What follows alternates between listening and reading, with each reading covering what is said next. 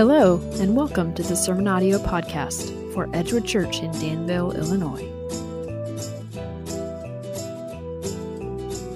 This week at Edgewood. If you had forgotten from 2 weeks ago, we're in 1 Corinthians. We're in 1 Corinthians chapter 10. Paul was just talking about the children of Israel, and he was talking about them participating in all the things that God had to offer them. And he references things for them that are displayed in what we do in church with the same bread. We eat of the same bread. We drink of the same cup. All these things are spilling together. And he says, and yet, even though all those things, and you just think back to the children of Israel and the parting of the Red Sea and all the things that they saw, and yet they still, might I say, caved. The four things that Paul specifically says at the beginning of 1 Corinthians chapter 10 is they gave into sexual immorality, they gave into idolatry, they put Christ to the test, which in the example that is given to us is by simply saying and questioning God's motives. If you may remember when we talked about this last time, I said that hits but instead of saying it hits a little too close to home, anybody remember what I said? Hits a little too close to what?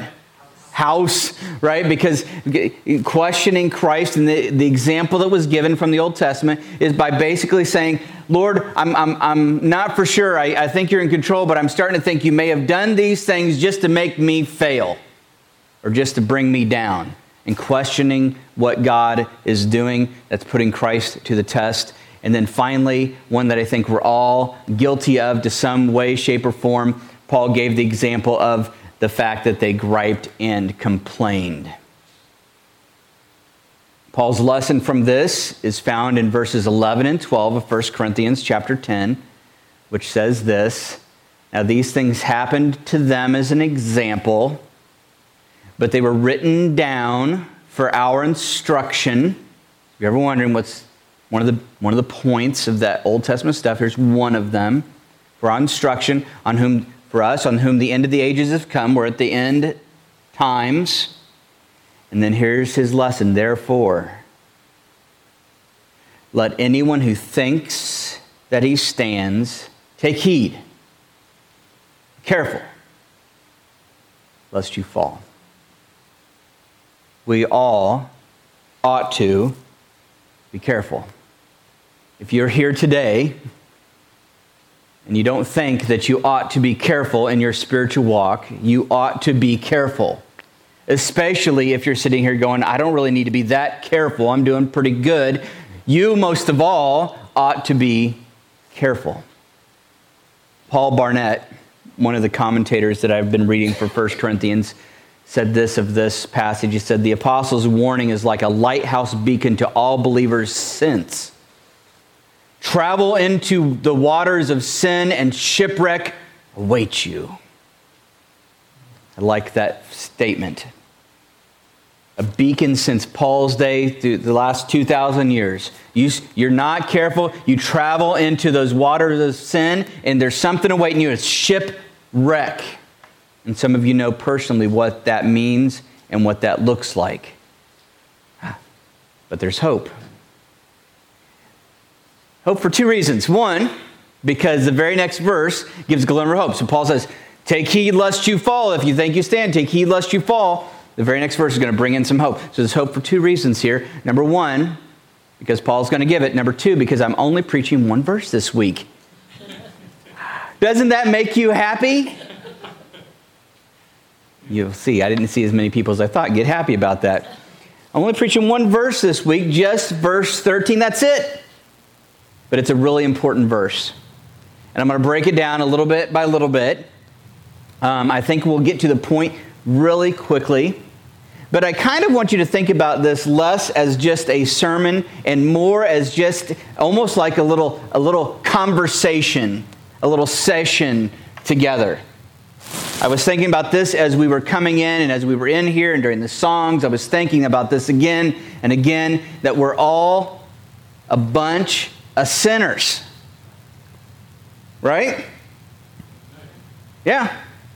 Every single one of us. I had a verse that I was going to mention at the end, so it's still in the end, but I had to add it to the beginning as well because I love this particular verse, so it's going to come up again at the end, but I want to pop it up here right now. It's 1 Timothy 5:24. It's Paul the Apostle writing to Timothy, a young pastor, and he says this in the middle of a little thing. I'll tell you the context. He's talking about picking and choosing leaders in your church, and Paul, in the middle of that, he makes this little comment. I think it's very valid, very important.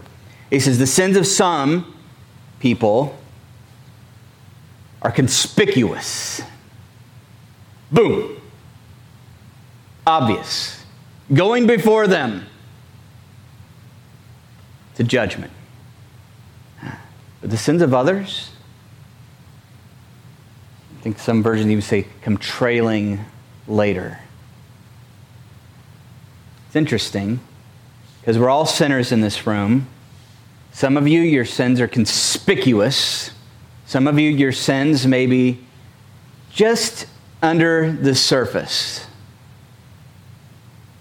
It's an interesting verse, is it not?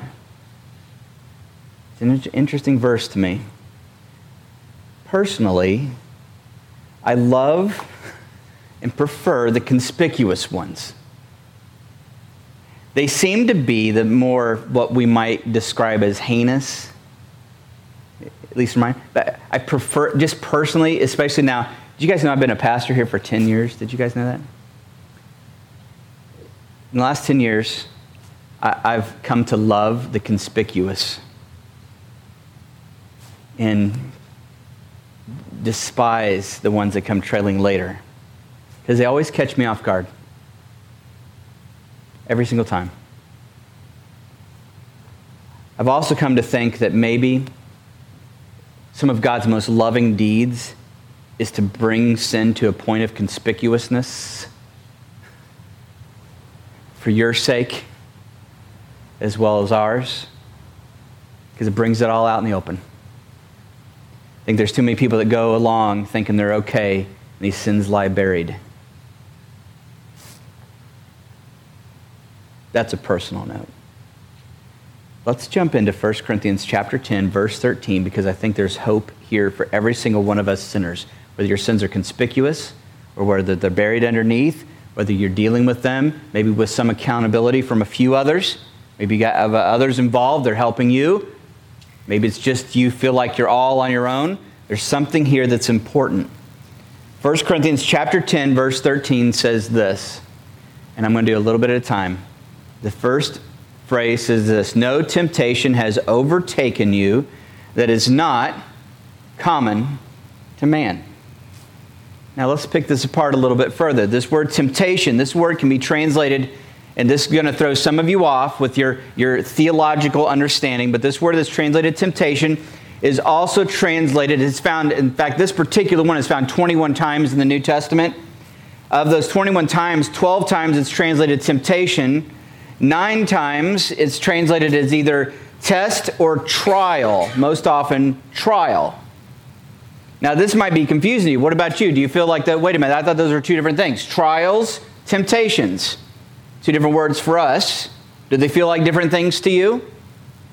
Heads, yes, no? Anybody? Kind of the same? Do you feel the overlap at least? It's interesting to me that in this passage, it's the same. I mean, this same word is sometimes translated trial. So when we read it and we say no temptation, no trial, there's a little bit of overlap.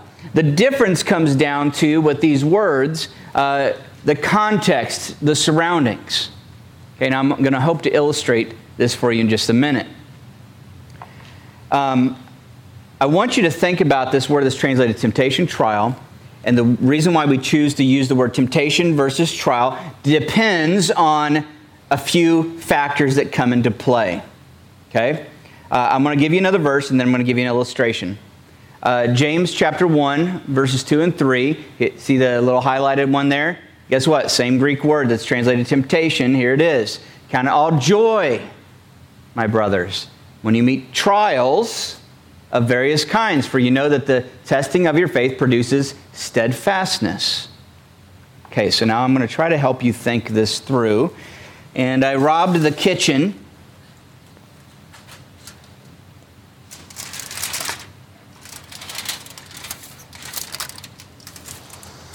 Now, I know for some of you, the cakes might not have been the thing. Smell. Can you smell that chocolate? Wait, which one is... How about the chocolate cake? I know how my wife feels about cake. Some of you, I should have put some ham on here. That would have been the thing that got you, right? Wait a minute, how about you, cake or pie? No, none of these? Would have been the ham, wouldn't it? It's back there. Did you smell it when you came to church? Did you smell it wafting out? How about you guys? Cake, pie? Oh, he's going to... Go ahead. You want to take... He's giving... Now, it's interesting. I'm using this illustration because I think this pictures exactly what we're talking about. For some, now this thing in and of itself could have two different impacts on depending on who you are and what your tastes are and even your state of being in the moment. Right? For some, this is a temptation. Now, it's only a temptation and considered that way if I also said, you can't have this. No. Suddenly what happens? Like my diabetic father-in-law. Really want it now. Yeah, really want it. I think that's pecan pie. I'm going to slap you. Oh, man. And so you see, okay, so you can't have it. There's reasons. Temptation. Someone who's on a diet, right, and choosing not to, they're all on board. And so it's less of a temptation, but it is definitely a bit of a trial, like it's a test. Can I look at this? Can it be placed before me? And I'm going to say no. Can I do that? Right? It can be different. Now some place this before, going to go, not a problem, right? Denise was like, no. But if I would have had the big plate of ham right here, right, that you smell it coming in, you were like, right? She would have dove in. This is what it's like. Temptation, trial. It depends. See, the factors of who you are, what's happening, your circumstances, whether or not it's prohibited, all those things tie into what it ends up being. Does that make sense? Now I'm just checking to see where your eyes are all going. I'm going to hide that behind that speaker. Maybe it'll come back out again. Count it all joy, brothers. Now, so on the one hand, from this passage we can learn, this is James. On the one hand, something like this, God ordains, we understand that, God ordains. James actually goes on later than this, says God does not tempt anyone. It's the same word, but we know that God ordains the trial. And so from God's perspective, what is it for? It's there to build steadfastness, endurance. Satan, same event. What's he trying to do? Destroy you. Get you to go against what God says you ought not to do. But there's hope here. If we go back to this, there's no temptation that has overtaken you, that you've encountered, you've come across, whether at any point previously or coming up. This just means that it's grabbed a hold of you, you've run into. That's all it means. There's no temptation that has overtaken you that is not common to man. Now that word common to man, that's actually one word in the Greek.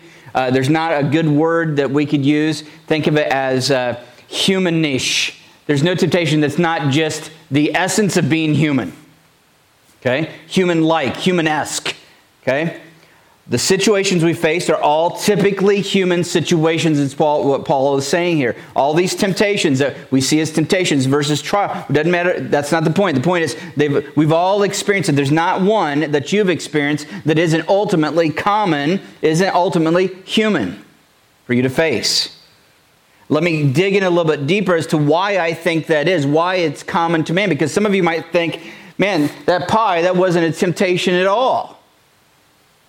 And there's some sins that we go, I've never been tempted with that particular thing. Some are going, man, that's consuming to me. How is it common to man? Let's dig in a little bit more. Going back to James.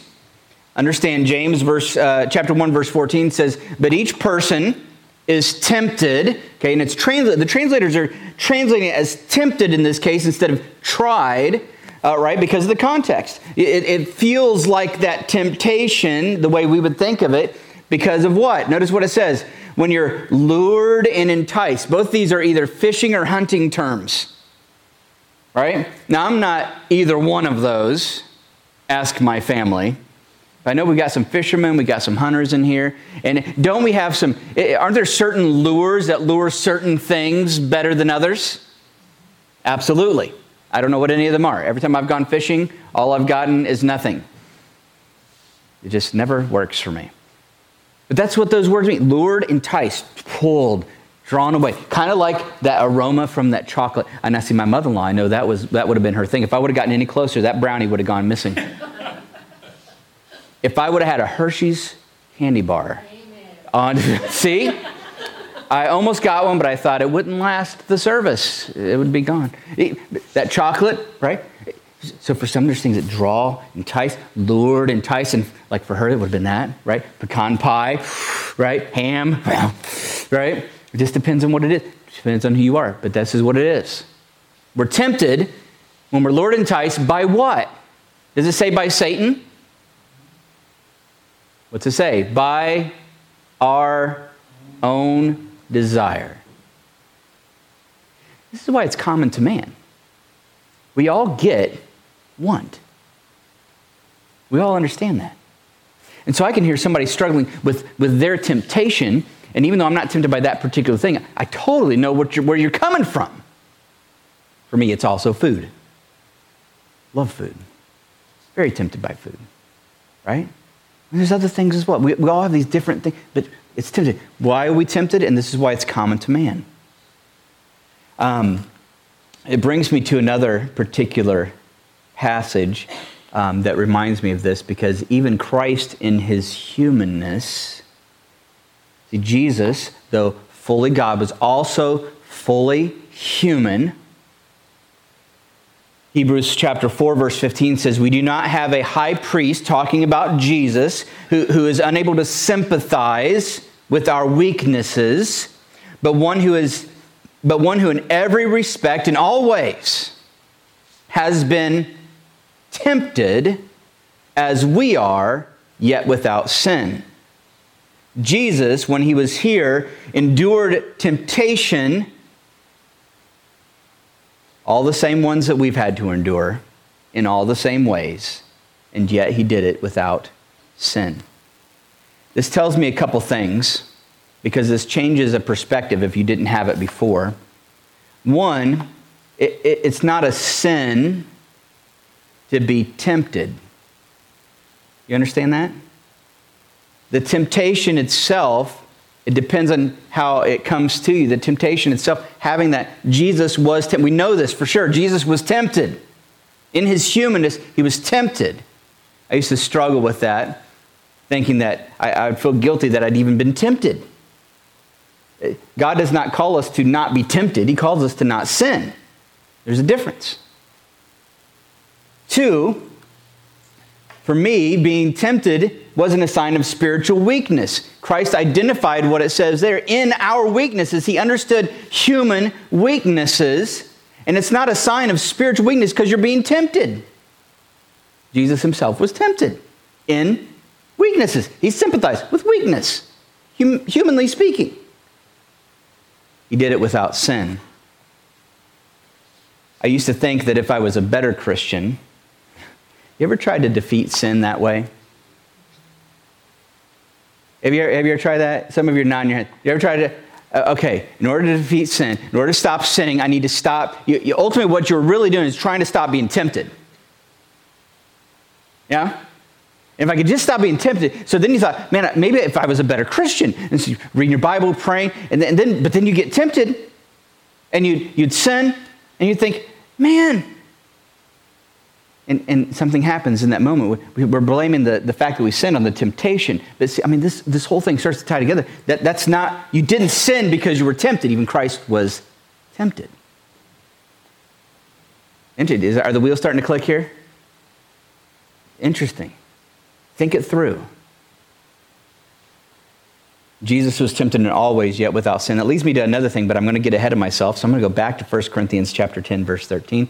No temptation is overtaking that is not common to man. we face all sorts of situations that will work on our natural inclinations. We are all over the place, are we not? Pulled and tugged by the things that we want and we desire and we crave, and some of them aren't even naturally bad things in and of themselves, but we crave them so much that we begin to sin against God to try to get the things that we want. And then there's some things that God just says, no. We stomp our foot, and we're all over the place. And so here we are, and we could easily just be dragged in every direction, spineless. And some of you know exactly what, because you felt like you've been that way in your life. I've been that way. Feel like no control over just, I want this, and it's just pulling me every direction. Then there's this little truth. It's really a big truth, isn't it? Us, God, faithful. I read that and I pictured it in my head, and I tried to find a good image. I just couldn't find anything that would go along with it. I just pictured in my head like waves of the sea, and you'd think I would have been able to find one, but waves of the sea crashing against one solid rock. That's the image that comes to my head when I read this, man. Temptation, God is faithful. But now, let's unpack how he's faithful with you in temptation, okay?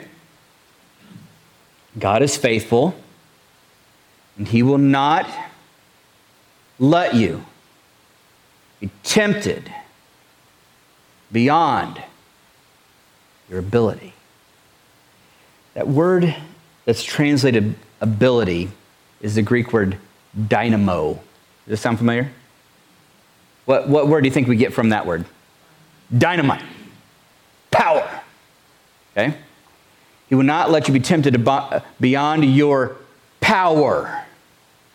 You won't be tempted beyond your power, the ends of your strength. He won't let you be. I mean, it's funny because right now, what am I doing? Am I not just saying the verse over and over again, emphasizing different words? I'm just telling you, this is what the truth is. He, God, will not let you be tempted beyond your ability. The temptation can never, if this verse is true, can never overpower you. Might feel like it. Now, let's ask that question for yourself. Doesn't it feel like it when it's your temptation? Doesn't it feel overpowering?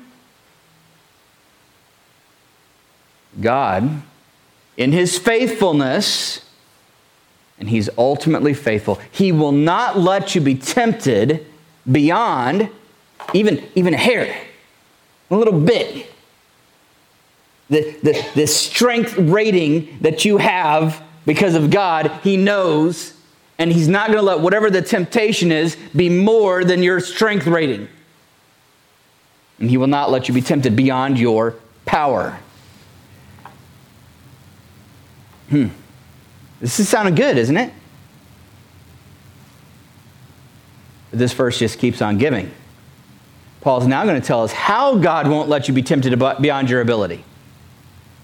Because I want God to keep me from being tempted beyond my ability by, man, this is a big temptation, him just take it away. See, I go back to that same default. I'm going to tell you right now, I would be an amazing Christian if I was never tempted.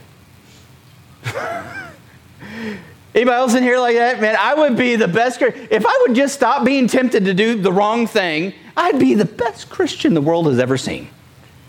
It's these stupid temptations. It's everybody else's fault that I've given it, and I'm not the best Christian in the world. Okay, we probably don't say it that way, but isn't that kind of what we think a little bit?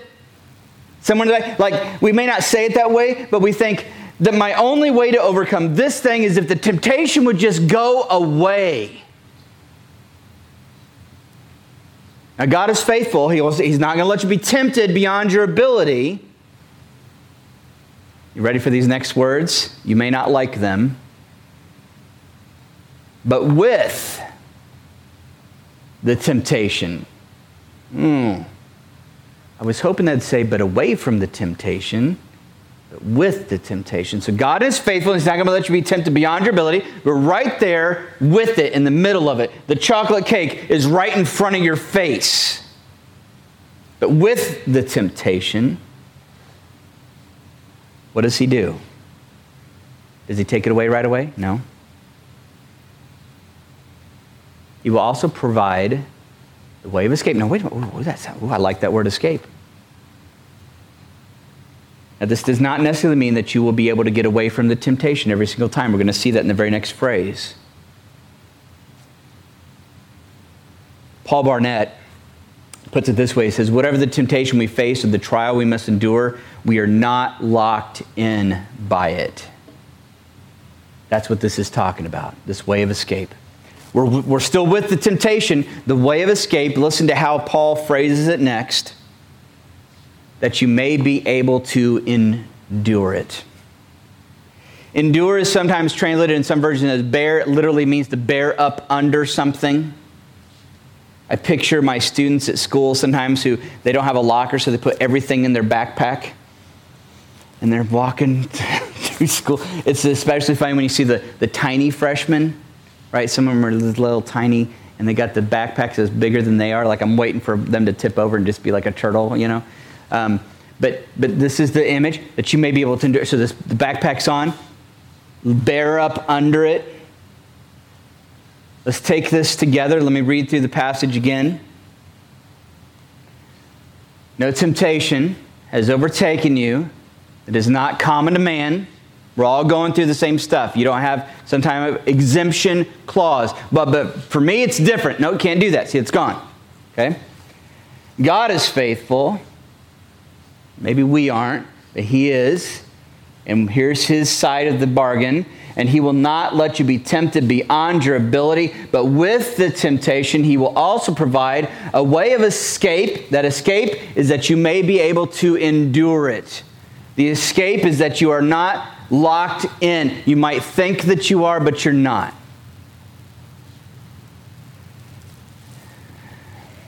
There's some phrases that die under this passage. How about this phrase? I can't. You ever said that in a situation?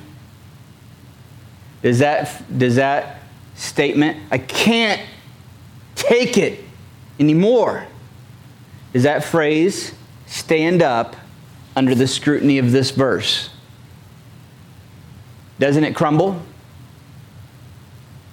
So next time you say that in this verse, sweeps in, and you think, I can't take it anymore, and you're about ready to give in to the wrong, maybe it's the wrong reaction, the wrong attitude, the wrong response, whatever it is you're being tempted to do, all of a sudden, I can't take it anymore. And what you're telling yourself, this lie that's come to you, I can't take it anymore, and you're getting ready to justify your sin, and suddenly God's truth comes sweeping in. That's not true.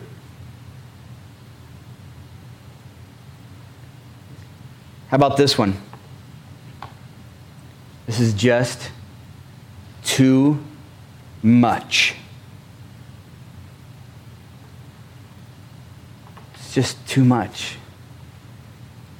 Maybe you might say, God's asking too much of me, or God's demanding too much of me, or this situation is beyond me, or the lie that I've told myself many times is there are people in the world that are equipped to handle certain things. They're strong people, tough people. I mean, they can handle tough situations. And I'm not that person. So God, He put me in a situation that tough people normally handle. And I look at God and I go, God, did you forget who I was? I'm Matt Harmless. I'm not a tough guy. I need to be on a beach sipping margaritas. Pastors shouldn't say that, should they? That's a temptation. You guys remember Jimmy, don't you? Remember that? Okay. That's a temptation. I can't handle this. Life is too hard. I can't handle. I should be. This verse demolishes that in my mind. I can't say it anymore.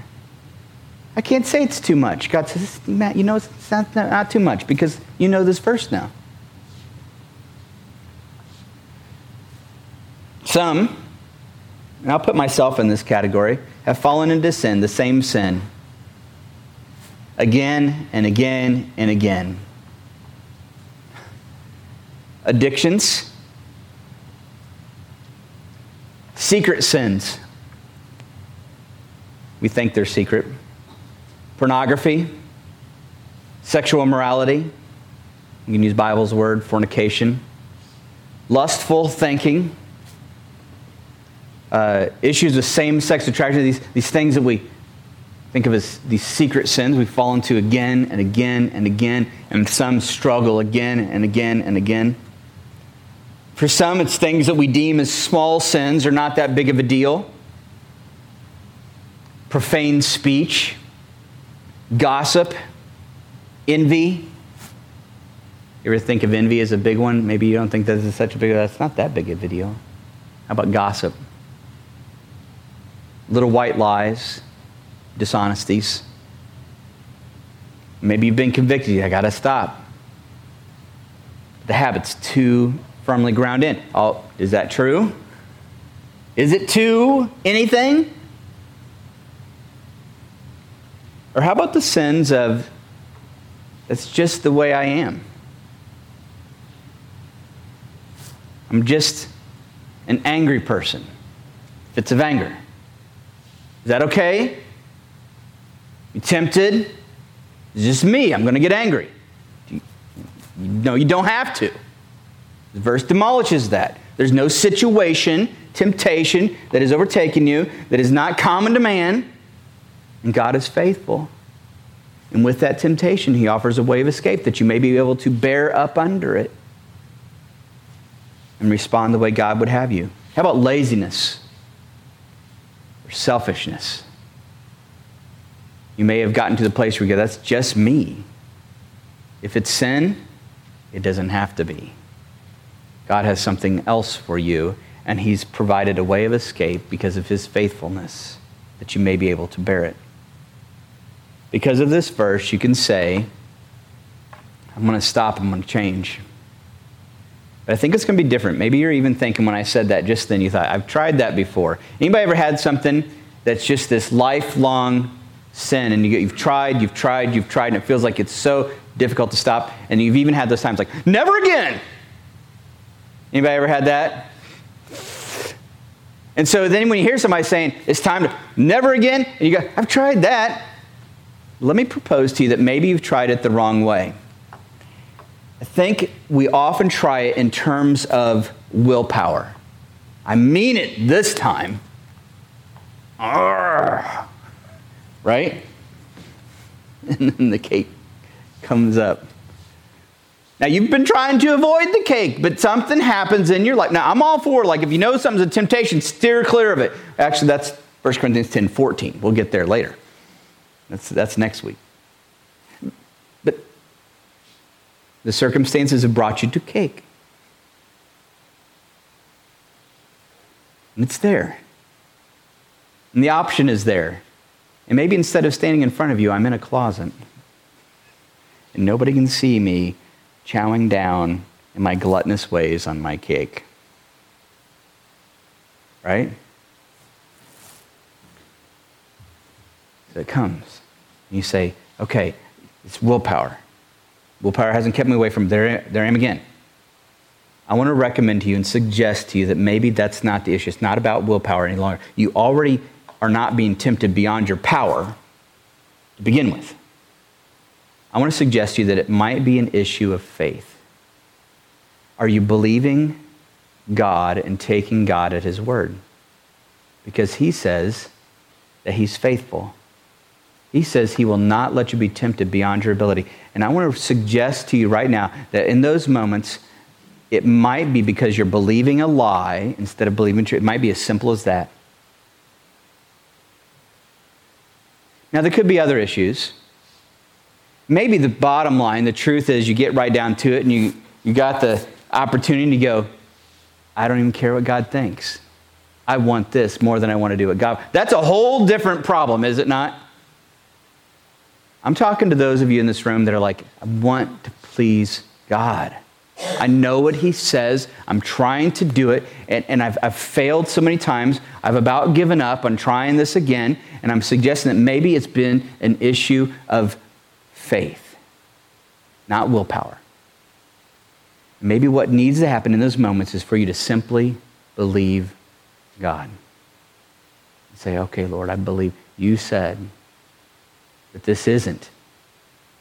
Now your head is going to say, you can't say no. You can't do something different. Are you going to believe God in that moment and do what he says? This brings me back full circle. 1 Timothy 5:24. We're all sinners. Are we not? Every single one of us in this room, we're all sinners. The sins of some are conspicuous, going before them to judgment, but the sins of others appear later.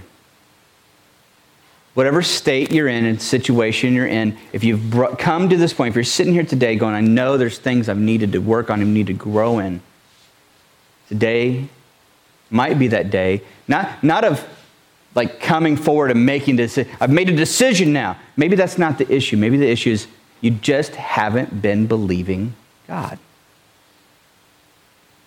Today might be a day that maybe you didn't even know that verse was in the Bible. Now you do. This is how God is working in your life. He's brought this truth to you.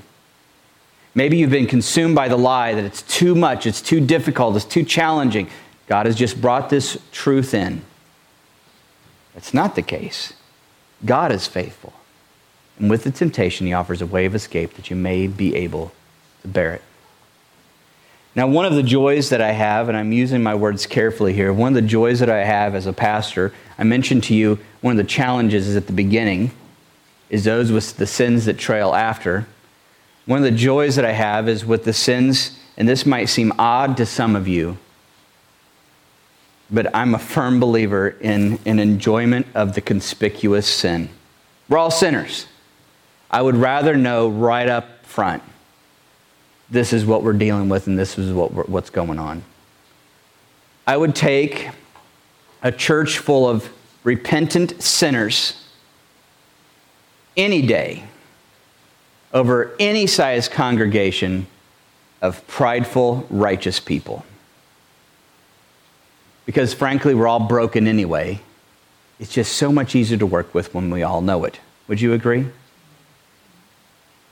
Part of it being that way is that as Christians, as we come together, there are some things that are more conspicuous than others, and some things have to be brought up and said as a church family.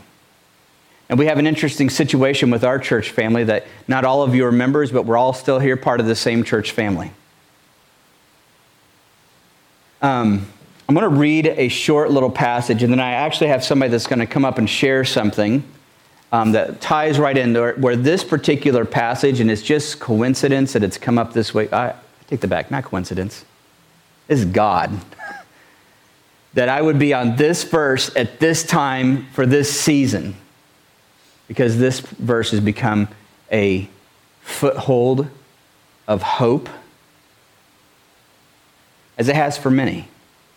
But the person I'm going to have come up here in just a little bit, for them it's a foothold of hope that change can happen.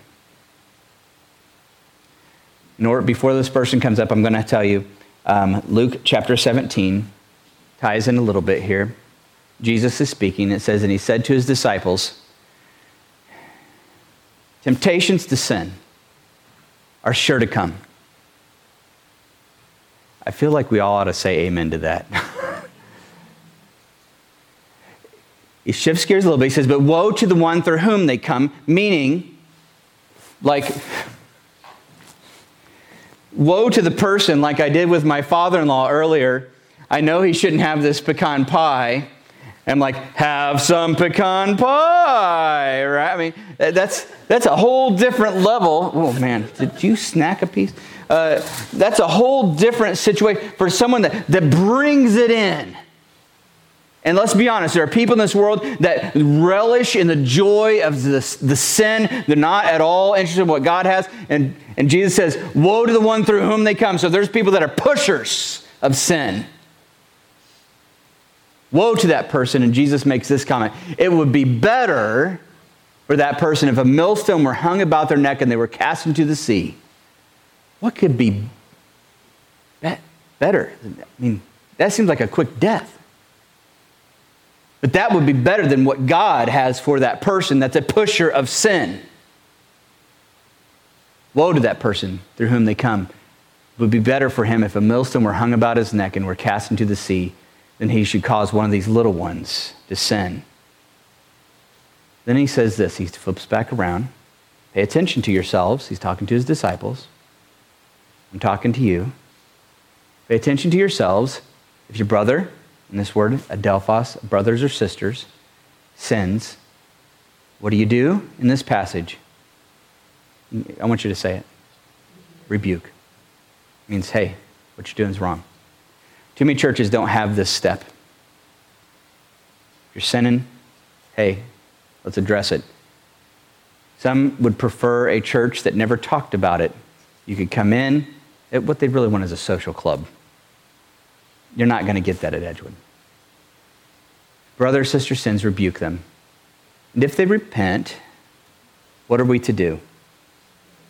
Forgive. Are you ready for the next? I know you're reading ahead. If they sin against you 7 times in the day, meaning in the same exact day, and turns to you 7 times and says, important word there, says, I repent. What must you do? Forgive. I don't have it up there, but the very next verse, Peter talking to Jesus says, Lord, I need more faith. You understand why you might say that? 7 times in the day. I need some more faith. Well, I've got somebody that's going to come up and they're going to share how they've sinned. It's of their heart's desire that they wanted to do this with you as a church, not just in a little group, because they want you to know, in fact, their exact words, they want God to have all the glory.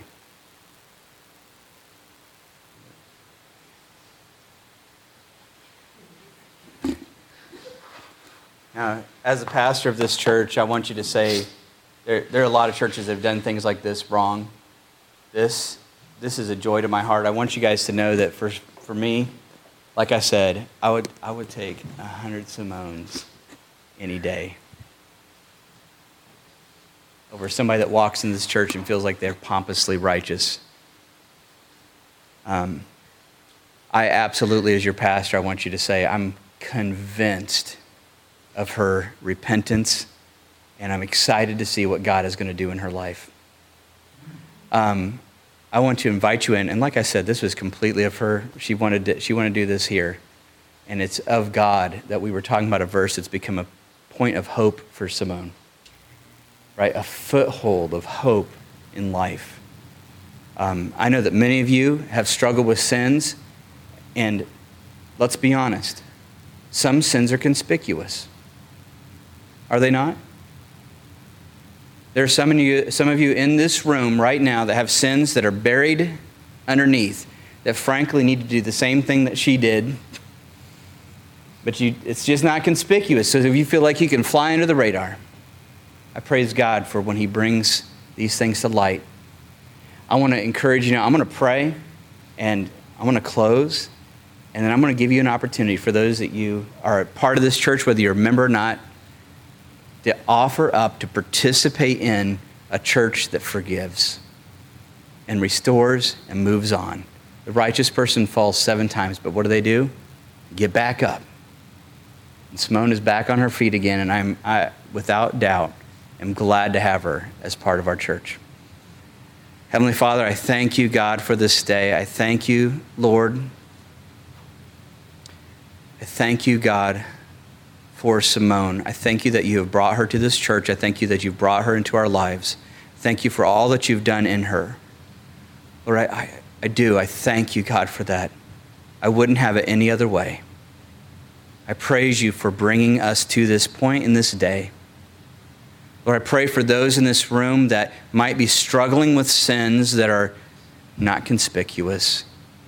I pray that Simone's willingness, her humility to stand up here and to acknowledge where she's gone wrong, but put her faith, her hope, and her trust in you, God, I pray that that would be an inspiration to others in this room, Lord, who have not been willing to do the same thing. God, thank you for this church. God, I don't want to be a part of any other one. Lord, you know that sometimes I wonder what you're doing here at Edgewood, but days like today, I go, thank you. Thank you for letting us be the church that we are. Broken, messed up, but God, full of your grace, beggars showing other beggars where there's bread. I pray now that you would be a blessing to each person in this room as they go through their week. Lord, I pray again that you would bless Simone, Lord, in her repentance.